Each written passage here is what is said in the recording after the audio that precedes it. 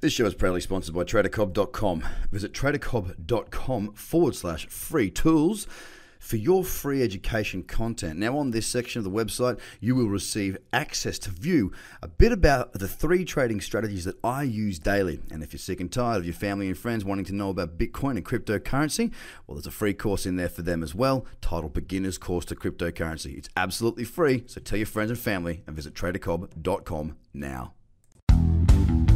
The Trader Cobb Crypto Show, talking business in blockchain.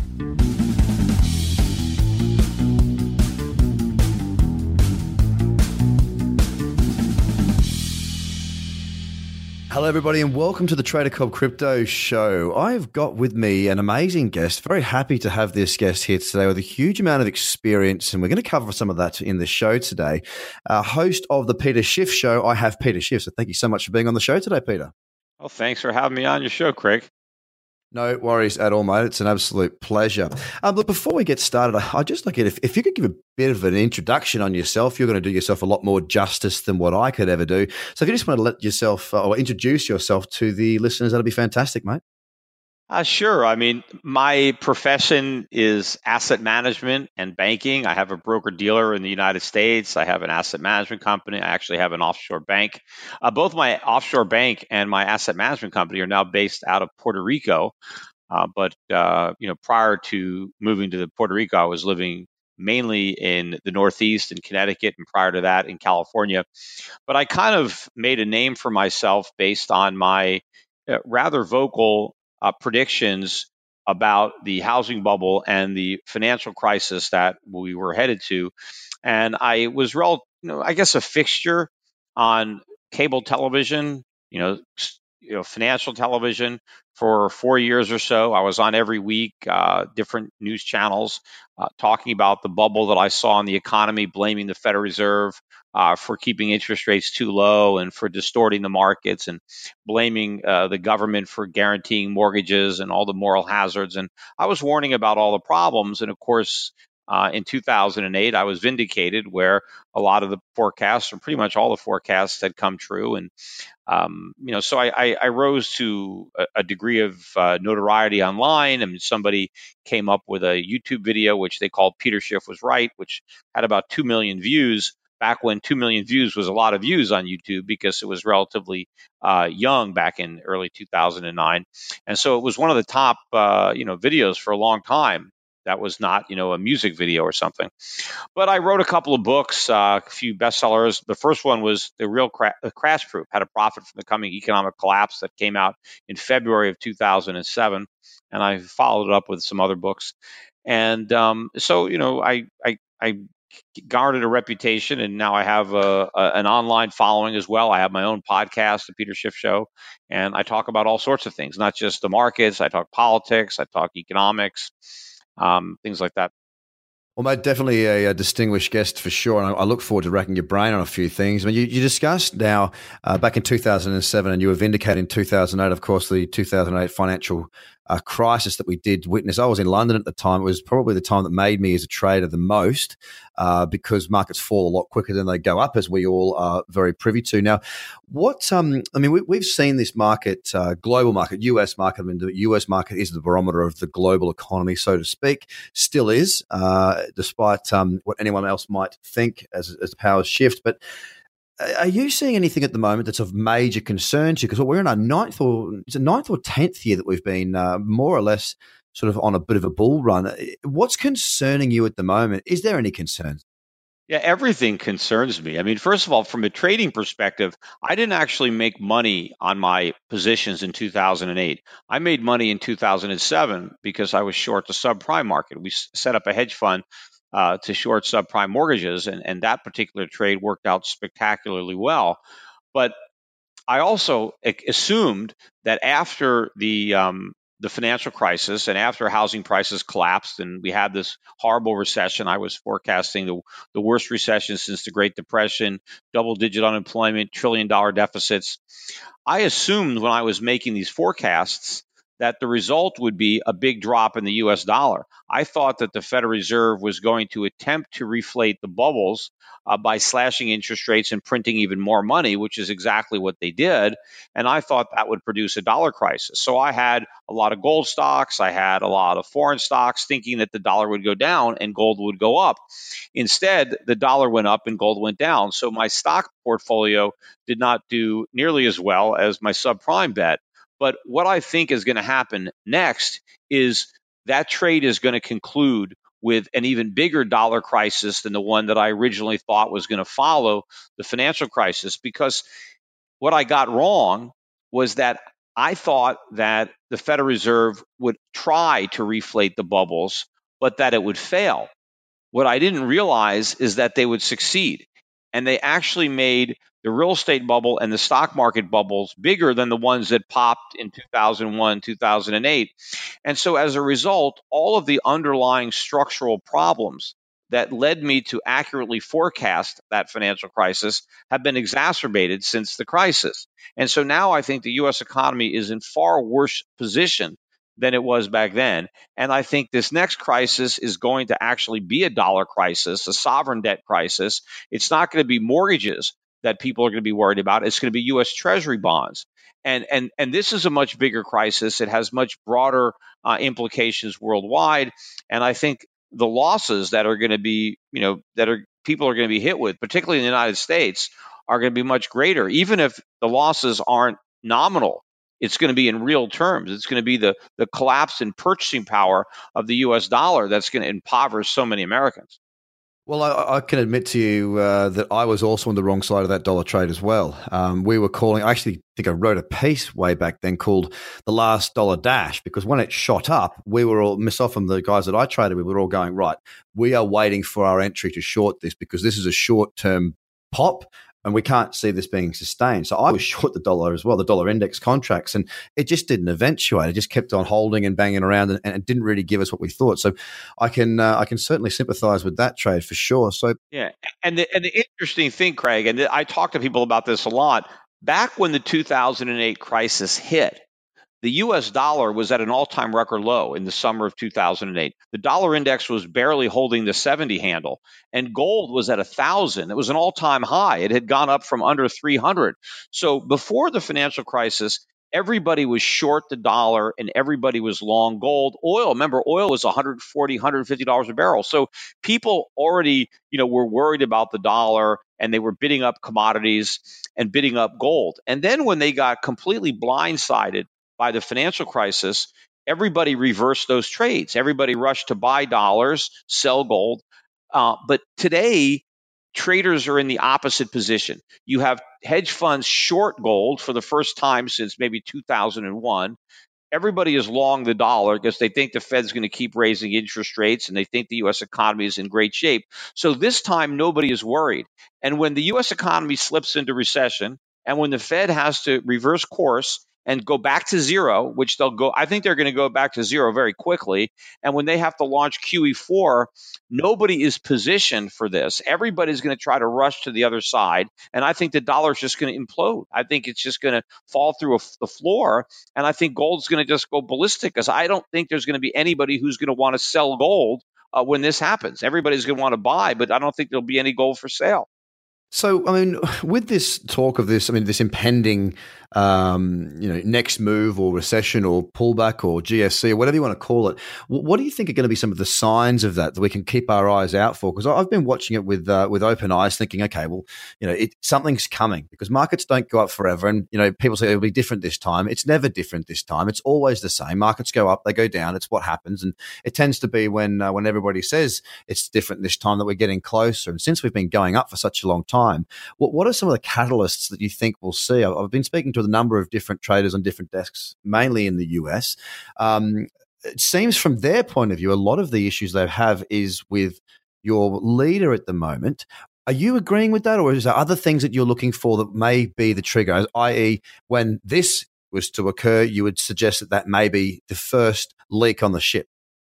Well, I don't know that it's going to be that easy that you can just wait for some, all clear, and then you're going to know exactly what's going to happen. I mean, this is a huge bubble. There are a number of pins that could prick it, and I don't know that you know exactly what it's going to be. I just think you have to understand the end game and just make sure that you're properly positioned so that when it hits, you're there, because it's going to surprise everybody.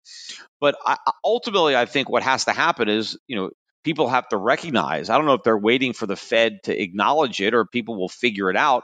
But look at the U.S. economy. Look at the automobile sector. We're pretty much in recession. GM hit a new 52-week low today. I mean, Ford is at a 9-year low. I mean, these charts look horrible. So they're in bear markets. Look at all the home builders; they're all in bear markets. Look at the housing, supply. The supply of unsold new homes on the market right now is the highest since February of 2009. That was the depths of the Great Recession. And now we have as big an inventory overhang as we did then, and we're just getting started. So the housing market is rolling over. The automobile market is rolling over. The financials, look, Morgan Stanley hit a 52-week low today. So the financials in general are not looking good. I think that the retailers are about to get killed again. There's so many signs that the U.S. economy is slowing down rather dramatically. And it's not really slowing down. It's just the air is coming out of the bubble. But interest rates are going to keep rising. I mean, Americans are broke. We have record amounts of debt, and rates are going up. We have record student loans, credit card debt, auto loans. The U.S. government has got more debt than ever. We're spending more money than ever. Last month in August, the U.S. government spent $440 billion in a single month, the most it's ever spent in any month in history, including when we were at war or in a huge recession. The deficits are bigger than ever. Our trade deficits are hitting record highs. Our last trade deficit, we had a record high trade deficit with Europe, a record high trade deficit with China. In fact, the trade deficit that came out, the merchandise trade deficit, was like 7% bigger than estimates. I mean, I don't know how old you are, but I remember trade in currencies in the 1980s, and people actually cared about the trade deficit back then. And if we had a trade deficit that came out at 14 billion, and they were looking for 13.5 billion, the yen would be up 200-300 points. I mean, people actually paid attention to the trade deficits. Now, no one can care less. But these are record trade deficits that we have, and the budget deficits are going to be even bigger. I mean, if we're running these record budget deficits when the economy is growing, imagine the size of the deficits during the next recession.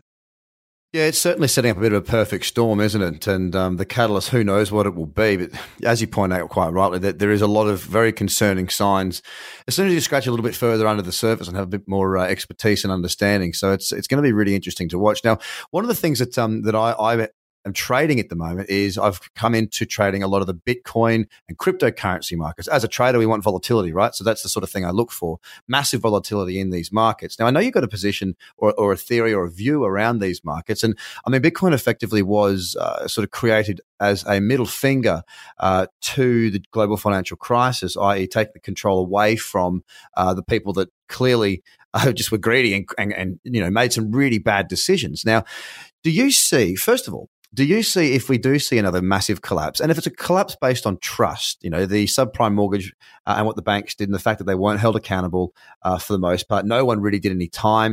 It was a relatively, slap on the wrist for the individuals, some fines for the corporations. Do you see that there could be a move of money transferring away from these having to trust assets into a trustless asset, such as not just Bitcoin, but crypto assets in general? Well, I think Bitcoin is the ultimate trust asset because you have to trust that other people are going to want it. It doesn't have any intrinsic value into itself. It's just, it's all based on faith. It's all based on the theory that somebody else is going to want to buy it from you, even though it has no actual value. And they'll buy it from you because they think somebody else will want to buy it. It's all, the greater fool theory. So I don't think these crypto assets or currencies, whatever you want to call them, I don't know that they're going to act as a safe haven when the stock market crashes. I mean, the crypto market might crash first. It's hard to tell which bubble is going to burst first, and they all might burst simultaneously.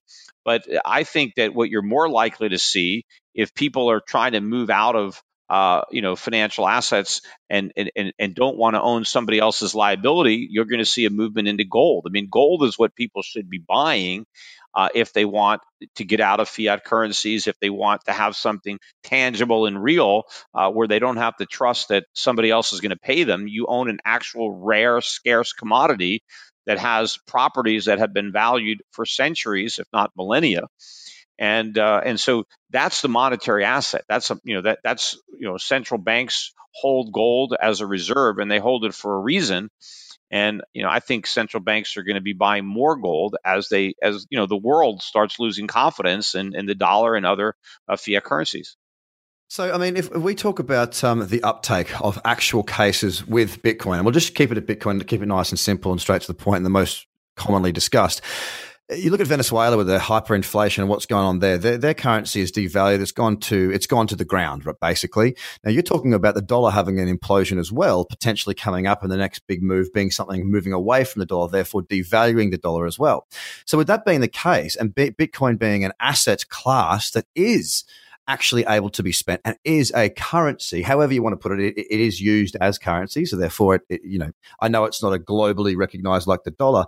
Wouldn't you see that as an opportunity for others or for this market to grow as well? I mean, effectively, we use the dollar only for the same reasons that, we believe that somebody will use that dollar, take that dollar and accept that dollar for the value that it is. $1 is $1, but that will be priced accordingly against other currencies. With Bitcoin, it's exactly the same thing, except for there is a limited supply. Well, it's not exactly the same thing in that you have a long history of the dollar being in circulation. You know how to relate prices in terms of dollars because you have a long history of use. And of course, the dollar used to be backed by gold and redeemable in gold. So it was a slow process, to get people to accept dollars. If the dollar wasn't initially backed by gold, nobody would have accepted it. So, it took a long time for the dollar to lose its intrinsic value and to become a fiat currency. But you also forget that the dollar is legal tender in the United States. All U.S. citizens have to pay income taxes every year, and they have to pay those taxes in U.S. dollars. So people need to accumulate dollars because they need to pay their income taxes because they don't want to go to jail. So, there is a legitimate need for dollars, but Bitcoin is not legal tender. It is not acceptable by the IRS in payment of taxes. And people don't really use Bitcoin as a currency. If somebody wants to buy something and they have Bitcoin, they sell the Bitcoin for whatever currency the merchant wants. A lot of these websites, like my own, I have a company called Shift Gold. And people make a big deal. They say, well, Shift Gold, you accept Bitcoin. And we have on our website that we take Bitcoin, except we don't actually take Bitcoin. We partner with this company called a BitPay, which is pretty much what every merchant does. And what BitPay does is it allows somebody who has Bitcoin to sell the Bitcoins to get dollars, to use the dollars to buy gold from me. So I never see Bitcoins. I never touch the Bitcoin. I just get dollars. And the person who has the Bitcoin is actually completing a transaction to sell the Bitcoin to buy dollars, to take the dollars to buy gold. So the only way you see Bitcoin being used as a medium of exchange or is where you have two individuals, one who has Bitcoin and one who wants Bitcoin, and they can trade amongst each other. But to me, it's more like a barter system in that case, where somebody is bartering their Bitcoin for some other commodity because it's not really circulating worldwide and accepted as money. And it's certainly not a unit of account. It's not a store of value, or, you don't know what Bitcoin is going to be worth. I mean, Bitcoin is at $6,500 today. It could be 5,000 tomorrow. It could be 7,000 tomorrow. I don't know. What can it be? What is it going to be a year from now? It could be 10,000 or it could be 1,000. It could be lower. I mean, nobody knows. So it can't function as money where you have that kind of uncertainty as to what it may be worth, and it may be worth nothing. I hear your point. I really do. I guess the contradicting points of that would be, from my point of view, it's the same as gold in a sense that I can't go to the shop and give them a slab of gold. I have to take my gold, convert that to whatever currency I want wherever I am in the world. and then I can use that. So Bitcoin can be a place if a local global currency is decreasing in value, like hyperinflation. Venezuela has moved a lot into Bitcoin, and so is Turkey for the most part as well. Big surges into that space. Of course, it's not a stable currency. We're aware of that. It's not a day-to-day used currency. Well, I don't think it's a currency at all. I think it's an asset, kind of masquerading as a currency. But okay, well, asset. But what I'm getting at is it's kind of if a market's falling, if a dollar's falling, yes, there is still value within the space where we know that there's a simple supply and demand play, and if more currencies are devalued, Bitcoin is a place where people do move to it. It's already happening. No, there's no question that people could move to it, but it's possible that Bitcoin could crash faster than these other assets. But when you said Bitcoin is like gold, it's nothing like gold. I mean, it's true that people aren't using gold as money today. Yeah, that was my representation of it as a similarity, more so in that space. Yeah, right. But there is real demand for gold, right? There's always, there's gold is used in jewelry, it's used in medicine, it's used in consumer electronics. There's a lot of real demand for gold, and so that if you want to sell your gold, there are real buyers that will always need gold, that are constantly using gold. That's not the case for Bitcoin. You can, there is no, real demand for it. There's just speculative demand. People are buying it because they're hoping that they can sell it, or they're hoping that the price goes up. There isn't a real built-in, demand, because it's not an actual commodity. Gold is a commodity and money. And that's what money is. It's the most liquid commodity. It's the commodity that's most easily exchanged for other commodities. Bitcoin is not a commodity. It's nothing. It was just created to try to be money, but it doesn't have the most important properties that money needs to have. I mean, it has some of the properties that money has, but it doesn't have the most important property. This show is proudly sponsored by TraderCobb.com. Visit TraderCobb.com/free tools for your free education content. Now, on this section of the website, you will receive access to view a bit about the 3 trading strategies that I use daily. And if you're sick and tired of your family and friends wanting to know about Bitcoin and cryptocurrency, well, there's a free course in there for them as well, titled Beginner's Course to Cryptocurrency. It's absolutely free, so tell your friends and family and visit TraderCobb.com now.